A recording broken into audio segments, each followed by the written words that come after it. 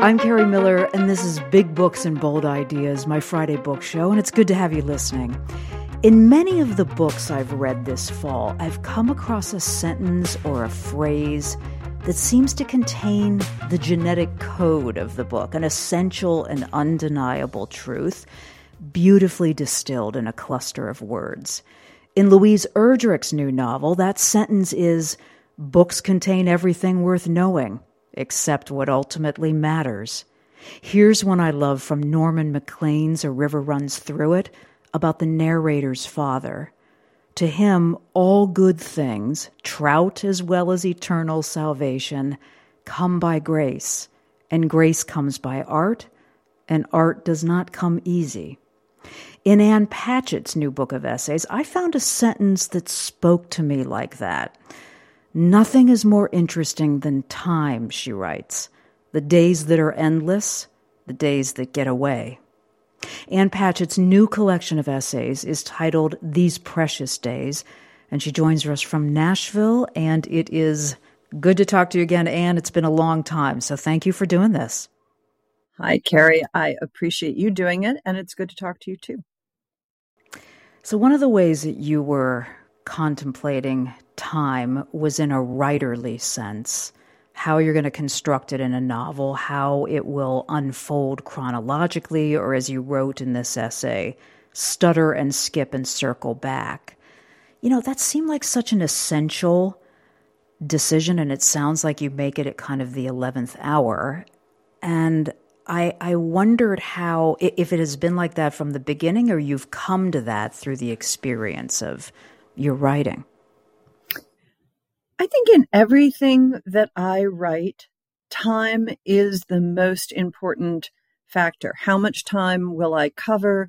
How much of a scene do I need to put in order to get the general idea about what's going on across? How will I move time forward? Will it be linear? And it is almost always one of the very last things I figure out before I start writing a piece. Time is easier to handle for me in nonfiction than it is in fiction. And I think that a lot of that is just the essay is shorter, and the shorter something is, the easier it is for me to manage it. So I think the reason that sentence spoke to me the way it did is that, you know, it's an oppositional construction of the sentence, and this is exactly how the pandemic has felt for me. Some days felt like they were never going to end, and it was all the same, and there was really no joy in the routine. But then when I look back, I kind of say, where did it all? It just kind of vanished. It's dust. I don't really feel like I have anything to show for it. What's your experience of the pandemic been when you think about time? I have no sense of how long anything has been. Like, I try to think about the last time I saw you, and I feel like, was that 3 months ago or 10 years ago? That seems to be the question that I'm constantly asking myself, which, you know, may just be me getting older and not remembering things. But time has had so little meaning while the pandemic has been going on. And I just have a really hard time remembering how long ago things happened. How long was the bookstore closed during the worst of it? How long have we been back open again? You know, or I find myself thinking, how long ago did my dad die? I can't remember. Some of that may be because there was a kind of flatness to the days. I mean, I felt like my days were not punctuated by anything novel, right? New. I didn't have those, you know, when in a given day, when you can be out moving around and seeing people you have punctuation with. Now, that was the highlight of the day. And some of those pandemic days just felt like Groundhog Day, right? Get up, do it all again, and nothing was going to be different. Right. And for me, my whole life is broken up by travel. So I'm always thinking, oh, I'm home for 4 days and then I've got to go to Cleveland and give a talk. And now I'm home for 10 days and then I have to go to Boston. And now I'm home for 2 days and then I'm going to go to LA. I mean, that is just the whole rhythm of my life.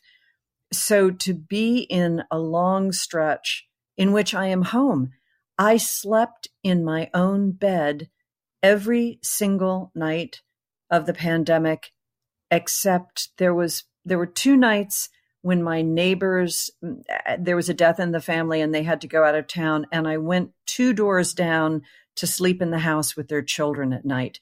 Those were the only 2 nights that I didn't sleep in my own bed. For me, that's absolutely a wild experience. And I have to say, fabulous, because I wasn't always ramping up for something or catching up after doing something or recovering from something. It was a seamless continuum of time, and I got so much done. So I think the other reason that I've turned that phrase over a few times is I had a conversation recently with Kate Bowler. Do you know her, Anne? Do you know anything about her? That's really funny because I got an email from her this morning. And so up until this morning, I didn't know anything about her. But inviting you to be on her podcast? Yes. Did you put her up to that? Is that because of you? She's marvelous. It is not because of me. She's wonderful. And I can't wait to listen to the conversation. But, so of course she's a writer and a religion scholar, and she has written very openly about living with an incurable disease. And she has this remarkable realization that she has put into her new memoir. And she says, I found moments of enoughness without the promise of more. And think about what that means. Right. Well, I have to say, enoughness is exactly what I'm shooting for. I don't need the promise of more. I've had plenty. That was a great revelation that came really early in the pandemic. I remember just in the first weeks hearing Dr. Fauci say, no non-essential travel. And I thought, I don't think I've ever taken an essential trip in my entire life. I think that maybe I've gone enough places now. And what is essential is just that, enoughness. Not to be out, not to be looking around, but just to be home and settled. I thought a lot about Dorothy Gale coming back to Kansas and thinking if it wasn't in my own backyard, I never really lost it to begin with. That's what the pandemic has been like for me. Mm-hmm. I mean, what Kate is contemplating there is, the uncertainty of how much enough she's going to have. I mean, she has to be okay with what this is now and what this may be tomorrow, without doing that thing that is very human, which is projecting yourself into the near or the far off future. I don't think I'm capable of that. And she's really learned how to do that. I think I am capable. That is something that I think, yes, that really does speak to me. Did you read that book, The Sound of a Wild Snail Eating? No. It came out in 2006. I read it a week ago.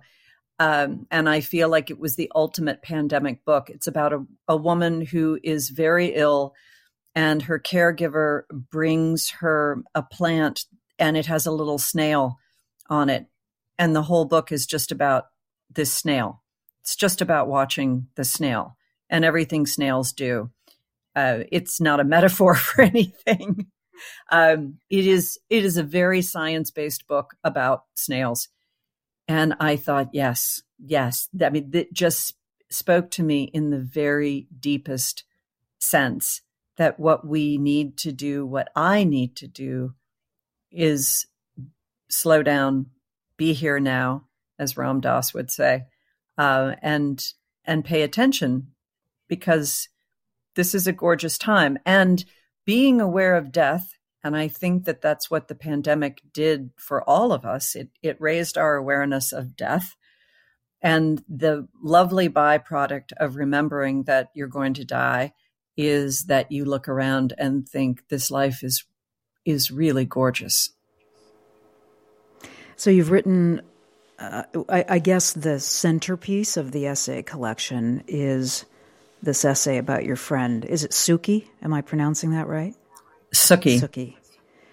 And I got the sense that she experienced this concept of enoughness. I mean, knowing when a day or a week had that quality. I mean, I'm thinking about that last day when you were with her and some of her friends at the beach in California. Maybe it felt like that.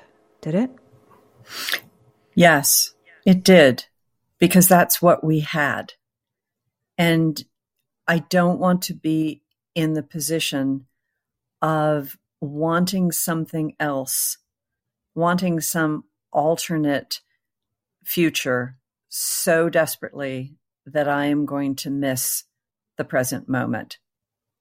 I think that's kind of what it's all about. If you have recurrent pancreatic cancer, or even if you're absolutely fine, but we have no idea when the bottom is going to fall out, it doesn't really make any difference. What we have is this moment. So you have to train yourself to be in that moment. I sound like I am trying to run a Buddhism seminar, and I'm not, but that is just what struck me over and over again. My God, look at this. Look at this world. Look at this life. This is very moving. I think a lot of us don't get access to that, or don't feel like we have to, I think, as you said, train yourself to that kind of alertness and awareness until something somewhat cataclysmic happens in our lives, which is what I sense your essays are about, is particularly that one, that don't wait until your world is turned upside down to recognize that these too are precious days. Would you talk a bit about the realization of that as you got to know Suki over the years, and then the time she spent with you when she was ill and receiving treatment in Nashville? Suki had an incredibly busy life. She had worked for 20 years as Tom Hanks's assistant, had gone all over the world. It was a 7-day a week, all day, every day kind of job. She had a marriage, 2 grown children, a lot of friends. And it's true for a lot of people. Life is very, very full, and things are always pulling on you. And what she had wanted to do in her life was be a painter. And she always thought, in the future, there will be time and I will paint. And when she wound up in Nashville at our house, which happened by a really wild set of coincidences, I had met her very, very briefly 2 years before. We had stayed loosely in touch. She got pancreatic cancer. She had a Whipple. She had chemo and radiation. She got better. The cancer came back. She was looking for a clinical trial. My husband, Carl, who's a doctor, got her into a clinical trial here. She was going to come just for a couple of weeks until the trial started at UCLA, which was near where she lived. Then she was going to go home. Then the pandemic hit. So she's stuck, right? We're all stuck in the house. I've stopped traveling. Carl is now practicing telemedicine in the dining room. And Suki realizes very clearly that this is her chance. She now has completely empty days, and she is going to paint. And she paints every second that she's awake. And so I think, well, if you're making art and Carl is practicing medicine, I better go upstairs and get to work. And so I am upstairs writing, and it becomes a sort of a hive. But we all live in this extremely present tense way. Sookie was a very private person. We did not know each other except in the most tangential way. I mean, Carrie, you and I have met a couple of times, but it would be, I know you better than I knew her. It would be like you came and moved in with us, and then got stuck here. And Sookie did not talk about herself. She did not talk about her family or her friends or her past. She lived in the day that we were in. We talked about exercise. We talked about what we were going to make for dinner. We talked about nature. We talked about the skinks that lived on the back porch and the birds that came to the bird feeder. We didn't talk about the past, and we didn't talk about the future. And we made art. And it was great. That's so, I mean, see, you would think that the kind of intimacy that was building day to day would have included some pretty deep and searching conversations. And yet, what if you have deep and searching conversations that aren't about the past or the future? What if you have deep and searching conversations that are about right now? There's a part of that essay. Do you have your book with you, Anne? No, but I can sure go get it in a second. I'm in my house. Oh, you know what? I just turned my head, and there is one right here. This is why it's so great to be home. And I could just bring the computer. Yes, Carrie, I have a book with me right here. All right. Yay. Well, I'm thinking about the part of the essay where you've begun to have some of these more, I guess, what I call searching conversations with Sookie about her life. And then you wonder why you've been so careful about not asking her some of these questions. I had a little note that it was at the top of 293. You're exactly right. We will never know all the other things people worry about. She told me how lovely it had been to lay down the burden of her own vigilance, that at home she felt responsible for overseeing every aspect of her treatment, researching cures, double-checking medical orders. She had caught a few harrowing errors along the way, near misses. But here she knew that Johanna and Carl always had their eyes on her. She had their protection, and that knowledge had opened up so much time in the day. We talked about the nightmare of health insurance and how the percentage of treatment costs she and Ken had to pay out of pocket had wiped out their retirement, had wiped out everything. I should have planned better, she said. You should have planned for the financial fallout of having pancreatic cancer twice? She said yes. How had I not asked her all these things before? She was perfectly willing to talk. She wanted to talk. And now she was leaving in the morning. Why had I been so careful? Because I was trying to protect myself. I had been afraid of how the story would end. You're listening to a conversation with Ann Patchett. Her new collection of essays is titled These Precious Days. So with that realization that you were protecting yourself, and by that you mean from the pain of facing what was going to happen to Sookie. Is that what you mean? I don't want to presume. No, that's right. So I think we do a lot of that in our lives out of what we think is politeness, right? Yes. It's very true.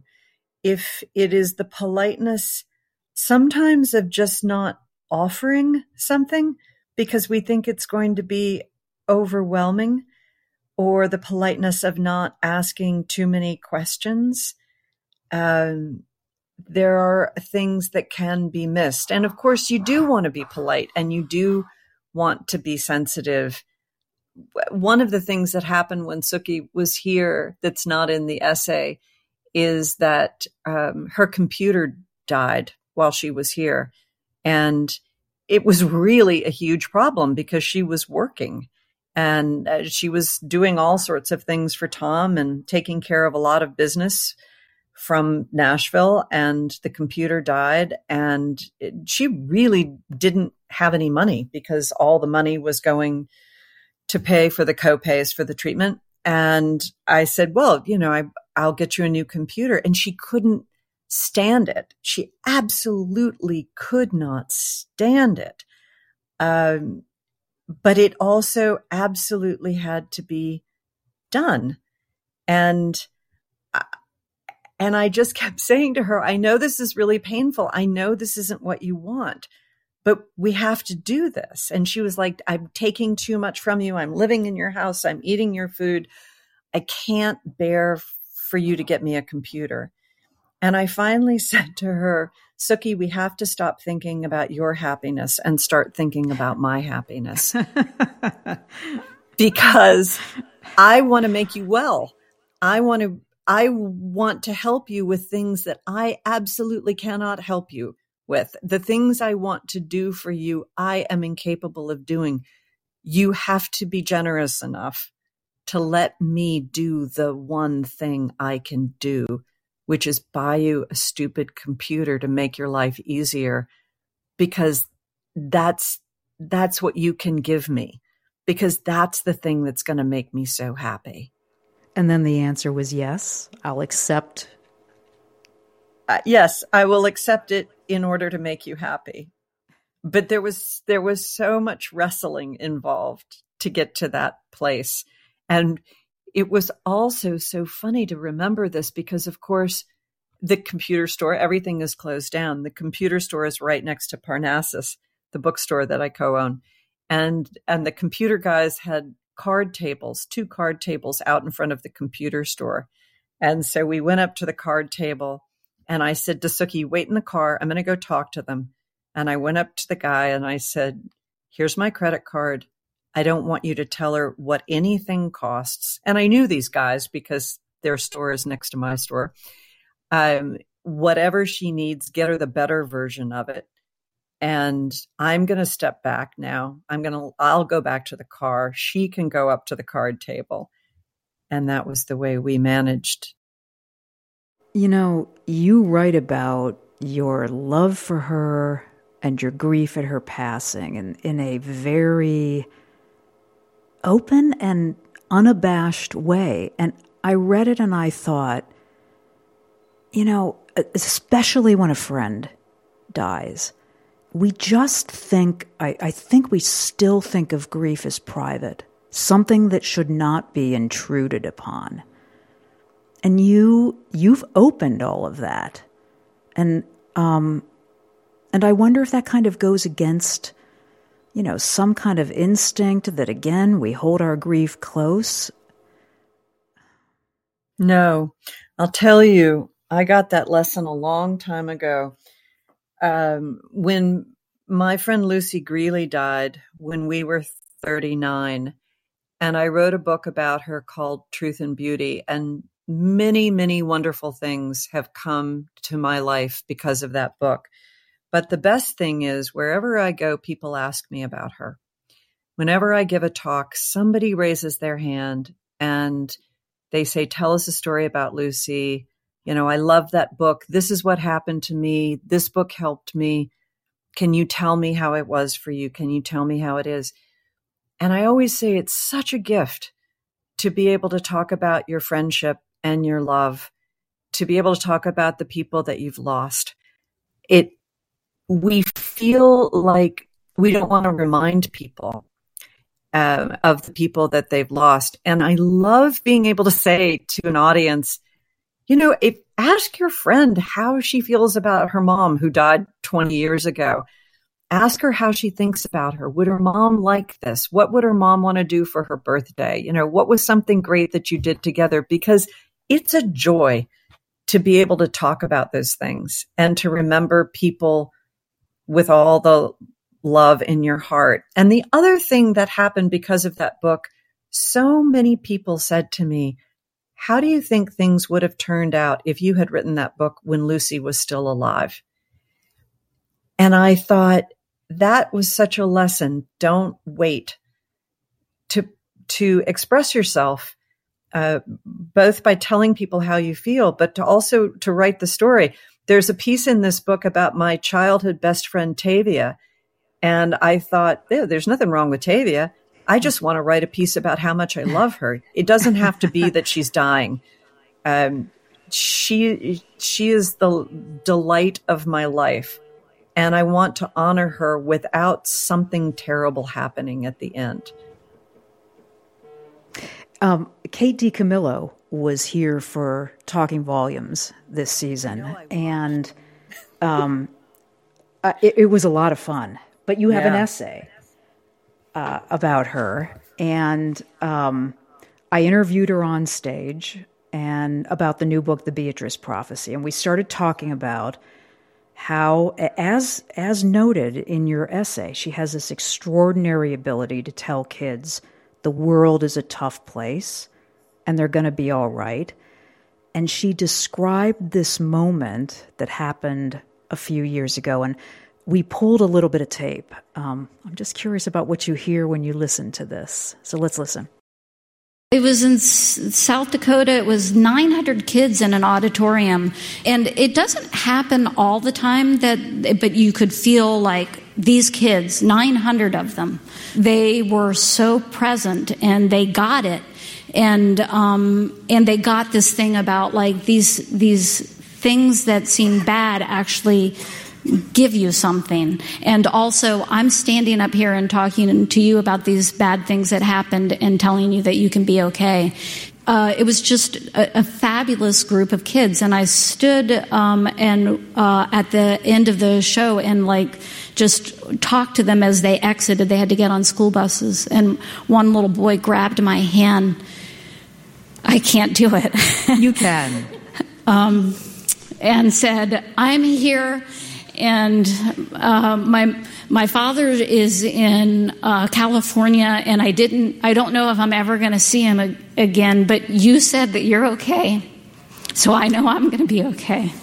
And that's what a book can do, though. Let me get back on track, because you're very pleased with yourself because, and I don't like that, Carrie. And what do you hear in that? It certainly made me choke up. So Kate was visiting a couple of months ago, and she was in the store, and one of the kids who works at the bookstore came in to see her. It was a Saturday, and he was off, but I called him because I knew how much he loved her, and he ran over. He and his partner came to the store, and he said, the Tales of Despereaux saved my life. That's it. And he said, that's true for so many people. You just know that you saved my life. That is a remarkable thing that she does, and that she has the open-heartedness both at her desk and in front of people. When she meets people and has those moments, she can remain completely and totally open.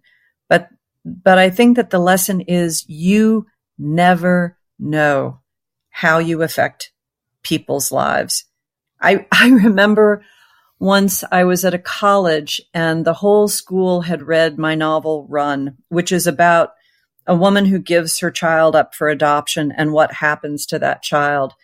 And I was signing and signing. It went on forever, and it must have been 10 or 11 o'clock at night.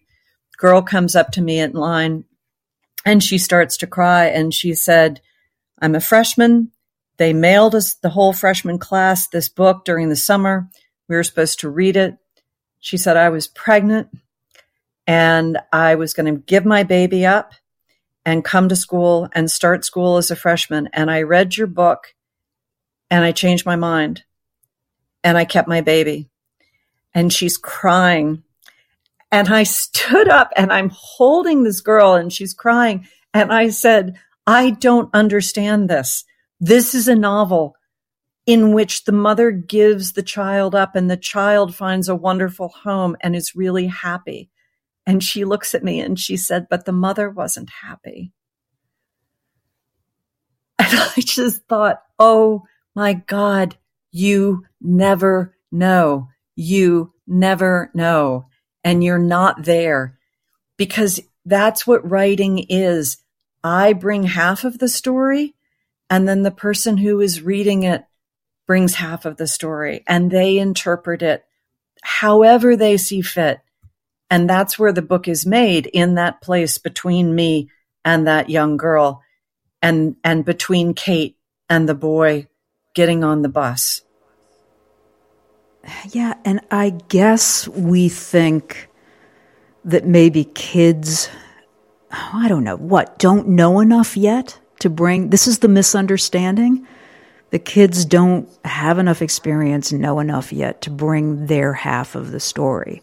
But Kate is she's the exemplar that they do. I mean, you say in this essay about her, how could she be telling these stories to children? Ah, yes, because children suffer. We had grown up and grown out of it, while they were still in the dark woods, listening for the voice of solidarity. Yeah, that's really true. I mean, I've read every single word she's ever written, and I think all the time, how can you tell them this? And then I remember I knew perfectly well what was going on and how terrifying it was when I was a kid. But I don't want to think about it anymore. And I do think that it's comforting for children to read that things are scary because they know it. But I think that we have put so much cotton batting around ourselves, so much insulation, that it doesn't come through for adults in the same way. It may be more frightening for adults than it is for children, is what I'm saying. Yeah, when you were saying that, though, I was thinking we are also, now neither you nor I have children, so this comes from observation and not personal experience, but we're also in a culture that wants to wrap kids up, the lucky ones, I guess, and protect them from that kind of knowledge. Kate says, Kate is out there saying, yeah, we know it happens. And you can't live a life without some suffering. I think the idea that scares parents, scares a lot of us. The amazing thing about her is that somehow she held that place. She held that 8-year-old Kate DiCamillo. And that person in her is just so present and aware. That's the amazing thing. And I have seen that in other children's book authors, the really great ones. They never forgot what it was like. One of the things that we talked about was, and she acknowledged that she has a talent for friendship. You do too, right? Yeah, absolutely. How do you describe what a talent for friendship is? I am profoundly interested in people. I really, as much as I am an introvert and I like to be alone, I find people enchanting. And I want to hear what they want to tell me. It is, and I'm sure you know this better than anyone. People want to talk about themselves. People want to talk about the things that they're interested in. And if you are interested, if you lean forward and look them in the eye and you say, tell me, I really want to know, and you genuinely do want to know, I believe that's the greatest gift you can give to another human being, is your interest and the light of your focus and your intelligence. And that manifests itself in having a lot of friendships. Right. I mean, the other part of that is, again, in the way that we live with so much distraction, it seems like a singular moment to be able to say, my attention is shining on you. I'm completely here. At the moment, nothing else really matters. Now tell me. Right? That becomes, I think, an increasingly rare experience. And I think about this a lot, that people don't have it seems like a luxury. They don't have that experience very often anymore. There's always something else calling for attention. Even if, no, go ahead, I'm listening. Right? While the phone's ringing or the text is coming in or whatever. Yeah. Okay, so I don't have a cell phone, and I have never once looked at social media. I've never, Wow. I have literally never seen Facebook, and I wouldn't know what Twitter looked like. I don't do any of that. I don't watch television at all. And it's, we could talk about that all day, but it's just not something I'm interested in. I have a long format brain, and I don't want my attention refracted. But years ago, I'm going to say 10 years ago, it may possibly have been more. I was in Chicago with Renee Fleming. She was doing a Traviata, and I went up to stay with her for a couple of days. We are good friends. And she got a call from Peter Sellers, the great opera director. And he asked her to meet with him, and I got to go along. And at some point, meeting Peter Sellers was really as close to meeting God as I think I'm ever going to come. But at some point, Renee got a call, and she had to excuse herself. And I was sitting there listening to him. I said, may I take notes? I was writing down things he was saying. I have never seen anyone as present as he was with me in a bar talking. Wow. And I said to him before we left, I said, I would really like to send you some books. I don't care if you read them, but I just want to send you something, and that's the best thing I've got. And he said, I really don't have an address. I travel constantly. And he said, they won't find me. You shouldn't send them. He said, when I am with you, I am 100% with you. I am completely with you. And when I am away from you, I am completely away from you. I'm not thinking about you anymore. I'm here. I'm with you. I am thinking of no one else. But when I'm gone and I am with someone else, I am with them. That really changed a lot of things for me. And it's what I aspire to instead of trying to hold an open place open for every single person you meet, to say, when I am with you, I am fully here. And that's what I can give you. I want to believe that that's achievable, but I can't imagine people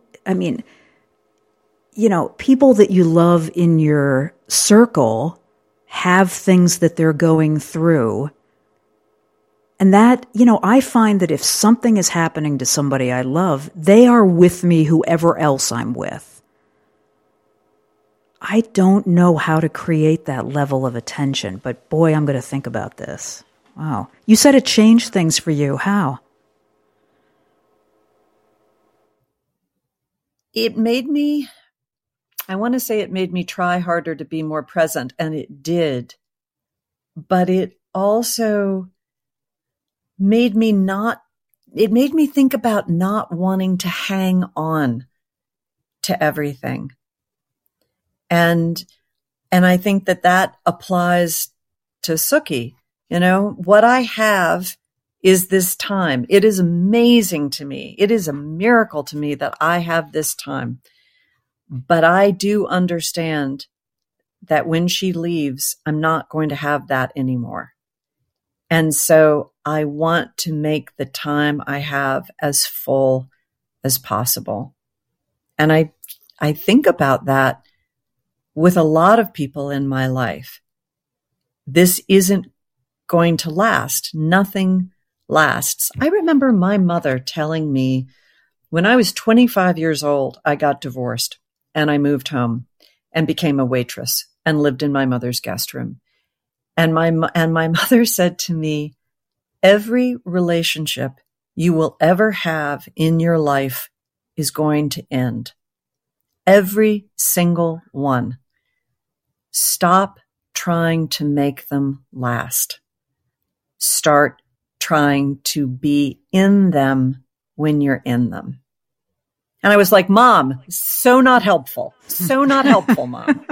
And yet, of course, she was exactly right. You know, I look at my husband and I think this will end. This will end. One of us will die. I do not think that one of us is going to leave the other one.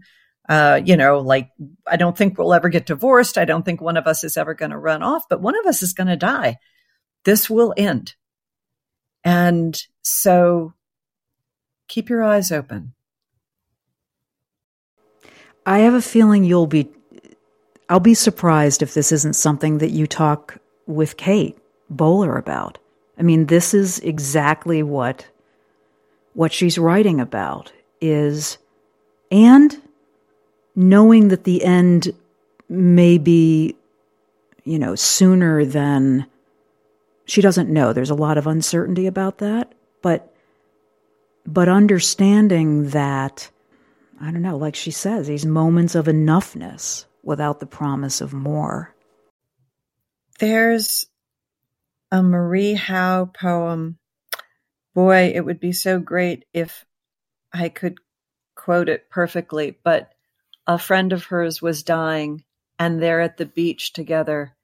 And it's this beautiful, beautiful night and they're holding hands. And she says, I'm always going to remember this. And he says, I'm going to remember it right now. You're listening to a conversation with Ann Patchett. We're talking about her new collection of essays, These Precious Days. And I'm Carrie Miller. Lauren Groff was here also in September, and she is ever so cautiously thinking about opening a bookstore in the town that she lives in because there's a very small one and it's not open very often. And I kind of tucked that information away and thought, gee, when I talk to Ann Patchett next, I want to ask her about what every novice bookseller doesn't know that she doesn't know as she embarks on, on an endeavor like that. What don't you know that you don't know about getting into this business? It's so funny you bring this up because Lauren was with me 2 nights before she was with you. She was okay. She was at my store and I was interviewing her and we were talking about this and we've talked about it in the past. Also, Kate DiCamillo called me not too long ago and said that she had an opportunity to buy a bookstore. And I said, oh, you should do it. You should absolutely do it. And then the next week I called her back and I said, don't do it. Don't do it. Both of those things are so true. Parnassus is having its 10th anniversary this week. And this is so much on my mind. Thank you. How these last 10 years have changed my life. So much has been brought into my life. So much richness. So many opportunities and opportunities for friendship and for reading and for conversation, for community, for love. It's been wonderful. And still there are moments that I will say to Karen Hayes, who's my business partner, what is our exit strategy? We have no plans for getting off the ship. We don't know how to wrap this thing up at any point. So, Anne, what do you think of of that sentence that I took out of Louise Erdrich's new book, that books contain everything worth knowing except what ultimately matters. I love Louise more than anything. I love her new book so much as a bookseller, as a reader. And I think that that sentence is exactly right. There's an essay in my book about cooking Thanksgiving dinner for the first time, and that I say, I realize all I really need is a book. And that's the book is the thing that's going to get me through. It's going to teach me what I need to know. But of course, that love and connection, the willingness to extend yourself, to be hurt, to have loss, those things, which are the biggest things a book can't get you through and can't save you from. But they can do just about anything else. Louise is she's magnificent. I have interviewed her so many times, and it's always that's my greatest joy. Mm-hmm. So what if the customers at Parnassus, they want you to kind of put your hands on some books and say to them, you must read this, and that it's special because it's come from you? Yes. The sacred contract with a book that you love is never complete until you can hand that book to somebody else and say, you have to read this. And there are books that are very easy to sell, and books that you're going to read anyway. You're going to read The Sentence by Louise Erdrich. You're going to read Harlem Shuffle by Colson Whitehead. You're going to read O. William by Liz Strout. But you might miss The Days of Afriquette by Asali Solomon, which is a book that came out this fall that I felt so passionately about. I'm reading a book right now called Scientist by Richard Rhodes, which is a biography of E.O. Wilson. And I have always adored E.O. Wilson. That's not a book that your regular fiction reader is necessarily going to put their hands on. So I can say to people here, you might not have seen this one, but this is something that you need to read. The Sound of a Wild Snail Eating. Who knew? Who knew that a very small book about a snail could make all the difference? Is there a book that over the last 18 months, while we've been, mostly solitary, out of our routine, staying home, that has been especially comforting to you, or something that you found because you had slowed down? You were able to experience the book in a way that maybe you wouldn't have been able to traveling and doing your usual things. There were two books that I read during the pandemic that I wanted to sell, that I just felt like this was the book that people needed. Because what people kept saying is, I want something smart and a little funny that isn't going to crush me. I want a book that's going to be intelligent, but is also going to pull me up. And the books that I gave them, that I found that they were the universal donors. Everyone loved them. Sorrow and Bliss by Meg Mason. I don't walk into the bookstore without selling someone a copy of Sorrow and Bliss. Meg lives in Australia. The book is set in London. And I think that there are just a lot more people in Australia and London reading the book than have read it here. But it is very moving. It's complex. It has a bad cover. It looks like chick lit. There's nothing chick lit about it. But it made me laugh out loud on every page. Writers and Lovers by Lily King. Also a book that it was like people would come back and say, yes, this was the book that I could read. I've been so distracted, but this is the book that I could read. And Lily's new book, 5 Tuesdays in Winter, the collection of short stories that just came out, also excellent. And then a book that's older that I found recently by Ross Gay called Book of Delights. in which he writes down something every day that he finds delightful in the world. And I would read just one or two of them every night before I went to sleep, and I would have good dreams. It was the most amazing thing. If I could fall asleep every night with Ross Gay's voice in my ear saying, look at this is beautiful. There's nothing better than that. Anne, thank you. This has really been wonderful, as it always is. And I'm grateful for the generosity of your time. I am so grateful to you. And I just always love talking to you. I really do. You're listening to a conversation with Ann Patchett. Her new collection of essays is titled These Precious Days.